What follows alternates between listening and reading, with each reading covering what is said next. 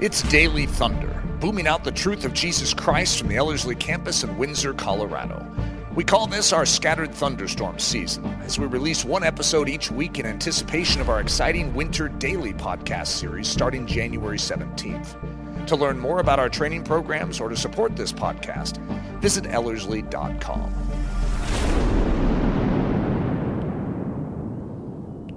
Eric, we've been walking through a 12-part series, releasing one every Monday, walking through these 12 truths that every Christian needs for the days in which we live. And we mentioned that we have this new series starting January 17th, which I'm really excited. So I'm going to be walking through a kind of an overview survey of the book of Colossians. And will you quickly tell us about what you'll be walking through in your series? My series is, God willing, going to be called Spiritual Lessons from Abe Lincoln's America, where I'm going to be dealing with the antebellum era, which is the period right before a war that split a nation. And so we're going to be addressing that to just parallel it with where we're at now and how we can grow as the church and actually learn from that to be really stout and strong in the times which we live. That's really good. Well, just be anticipating that all begins to release the week of January 17th. Eric, in this particular episode, it is interesting. We're kind of in this Christmassy season, and the external world tells us, culture tells us that this is all about sharing life with each other and and giving gifts. And yet, what is actually interesting when you look at culture is it really ends up being a focus on yourself, and it's like, what can I get and what do I deserve? And it's this weird twist that even though culture has this glossy, it's all about other people, most people are very self-focused this time of the year. And that's actually something we want to address about. As Christians, we are not called to turn inward. We are called to actually have an outward focus and disposition. Could you kind of start that discussion and flesh that out a little bit? Well, what takes place in a time of crisis or in a time of confusion is people have a tendency to self-preserve. I shouldn't just say a tendency. They do. And they self-preserve as a human instinct. And yet the difference between just a human and a Christian is that a Christian has something. It has the Holy Spirit. He or she has the Holy Spirit. And as a result, they're able to function in a time of challenge differently than the normal human would. So though it may be true that humans become self-protective and they become self-sustaining and they become self-preserving, a Christian is able to maintain an outward focus even in the midst of the dramas of life.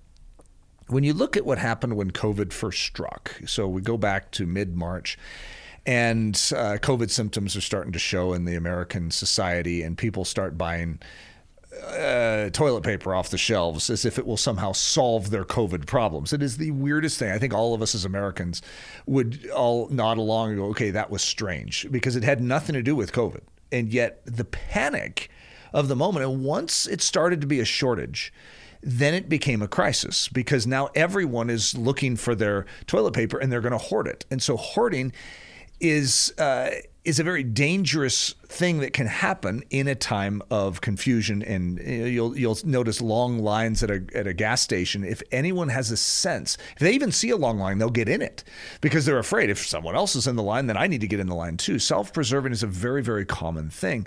For us as believers, in a time of confusion, in a time of difficulty, the first thing we need to do is turn outward and to consider everyone else. Imagine if our thought in a time of shortage of toilet paper is, Lord, show me how I can help these people that are short on toilet paper. If I have toilet paper, am I willing to share my toilet paper? That's a hard one. I think all of us would acknowledge in that season, it was very interesting for me. I have 8 people in my family, and we didn't stock up on toilet paper. We just had our normal amount, but we buy a lot when we get it, and suddenly there's none available. And so it's like, how do we appropriate that? And I still remember, it's like, okay, look, I'm not going to be one of the crazy people. I want to be one of the blessings. I remember we even had a men's father-son group over here, and we all brought in toilet paper so that we can give it. We can go on a toilet paper delivery trip to the neighborhood with one roll of toilet paper. Just want you to know that Jesus loves you.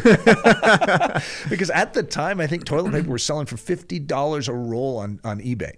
And so we had gold that we were sitting on. And right at that time, there was a lockdown, so we couldn't even go anywhere, if I remember correctly how it all worked. So it was a funny dynamic. But it's a propensity that we have that we need as the Church of Jesus Christ to peg and say, no, that does not rule me.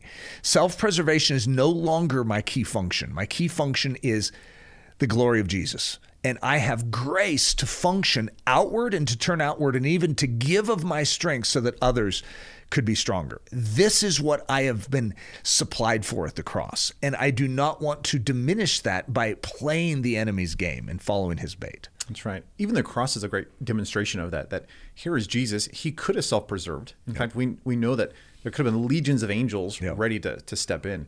And yet he did not think about himself. Rather, he embraced the cross. In fact, one of the things I've kind of pondered and said over the years is that though the cross was the momentous moment in human history, when you actually look at what that cross symbolizes, this bleed, suffer, die, pour your life out, don't think about yourself, that's actually how Jesus lived all the time. That he lived this style of a cross where he was constantly meeting the needs around him. He was constantly rolling up his sleeves saying, hey, how can I meet your needs? How can I love on you? How can I wash your feet?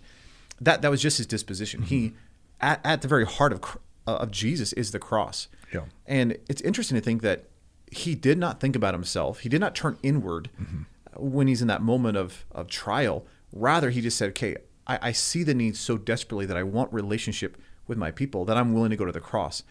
What would it look like as Christians if we had that same disposition, that if we are truly filled with the very Spirit of Christ, the Holy Spirit, what would it mean if we had that same cross perspective where we just said, okay, how can we meet needs? How can we pour our lives out? How can we bleed, suffer, and die for the world around us? I love what the writer of Hebrews says, the fact that we are to be known for our hospitality, that we always have an open door. And again, we don't have that kind of culture that they had in the first century. And I feel like because of suburbia, we've kind of stepped back and put up fences and just said, leave me alone. I'll, roll up my garage door, park, and then pull it down so I don't have to talk to my neighbors. But yet, what would it mean to actually, that old idea of add a little water to the soup? That we always have enough food where if someone knocks, all right, well, we'll get another place, set him in. That's right. We want to be hospitable. We want to showcase love. Do you have a practical of whether just being outward focused or just taking this idea not to turn inward? Do you have a quick thought in terms of how can I make this practical or even a lifestyle in the day-to-day of my future? Well, one thing I think would be good to add on to what you're saying, and then I'll answer what you just said, is if we look at the cross and we circle it and we could point at it and say, that's missions right there. And then it was like, well, I'm not called to missions. No, every single one of us is called to missions. So therefore, every one of us is called to that sort of decision-making, that sort of outward focus, that sort of self-expenditure, that form of self-sacrifice. We're not God, and we can't save the world with what we're doing, but we can resemble God. We can showcase him, and he can work through us to win the hearts of those that are dying. And so I think one of the illustrations that's been very poignant for me over the years, and it's more of a humorous illustration because there's a lot of confusion inside of my brain of how I heard this. But when it was Y2K, if anyone remembers Y2K, it's almost embarrassing. It's sort of like the toilet paper shortage. It's like, oh boy, did we do that? But Y2K, no one knew how this was going to unfold. And for those who weren't even born then, could you even tell us what Y2K stands for? Because I remember those days, but there's probably some people like, what does even Y2K mean? So K is 1,000, 2, so 2000, Y is the year, so year 2000. So when 1999 turned from December 31st into January 1st of 2000, there was all sorts of foreboding that the digital system that ran all of everything in the world was going to shut down because it didn't have the readout it was going to go from 99 to 00. And it was like, everything's going to blow up, but we didn't know. And we had all these things that were stated that was going to happen. Well, when you're in Colorado, it's cold that time of year, right? And so no one knew what was going to happen. So people have generators, they have their baked beans, they have their water, they have everything. Toilet paper. They were stocked up on toilet paper. And one of the things that happened is I heard, now I'm still convinced that I heard this, even though I'll tell you why it's confusing. I heard that Focus on the Family had actually made their facility in Colorado Springs a rescue shelter for the community of Colorado Springs. If things went south and there were real problems for January 1st, then they said people are welcome to come to their facility, and there will be food, there will be warmth. They have generators that they'll. And I was so moved by that. And I was so impressed with that because I was like, that's how the church ought to function. So I was on a Focus radio broadcast and I mentioned it as something just to commend them. And they're like looking at each other like, what? And then they actually had to correct it, I think, later in some broadcast, say, by the way, this didn't actually happen. It was horrible. And so I don't know how I heard that, even though I'm still convinced I heard it somehow. And maybe it was a different ministry. I don't know. But why would I think of it as Focus? But the thing that caught me is how much it matched with what I said. That's what the church should be doing. I was so impressed with it. And I still am. I'm impressed with this thing that may have never even happened. But at the same time, I want Ellerslie to function that way. I don't want us just self-preserving with our own toilet paper stash. I want us to splurge that which we have at the risk of losing it, so that the world may know that we consider them more important than ourselves. And we consider their soul, their skin, their health more important than we do our own. And there's something cross-like in that I feel is essential in the times in which we live, because we could have greater crises than what we've experienced so far in the last couple of years, with this whole COVID thing. It's really not that big of a crisis. We could have World War I and World War II were far greater crises. And so we could have greater crises, right? But how are we going to respond? Are we going to hoard?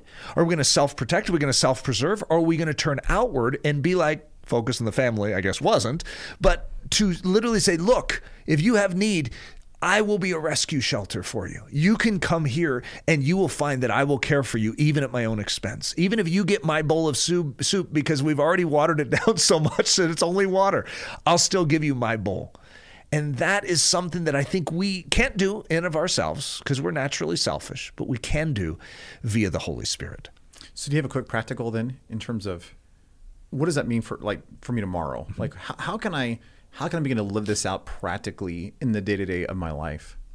Well, I think it starts with us allowing the Spirit of God to circle or to mark in our soul the self points where we are like, wow, this is my time. Well, this is my resource, or this is mine. And to just say, no, that's no longer mine. This all belongs to Jesus. It's the spikenard moment, the same thing Mary of Bethany had, where God's looking through her pantry saying, what about that? And she goes, but that's my spikenard. That's my insurance policy. And God says, but that too? And I think for us to allow God to go into our pantry and to point to things very specifically that we have claimed as our own, and to make it clear back to our God that that isn't ours, it's His. And He can spend it any way He wants. He'll care for us. He will. He's not just going to say, hey, empty your pantry and give it all away. He does know that you have needs, but at the same time, are you willing to allow Him to empty your pantry and give it all away? And I think that's the starter point for us, is we need to trust that God's going to care for us when we care for what matters to Him. That's really good. Well, if somebody would like more resources just on the practicality of the Christian life, I would highly encourage them to go visit Ellerslie.com.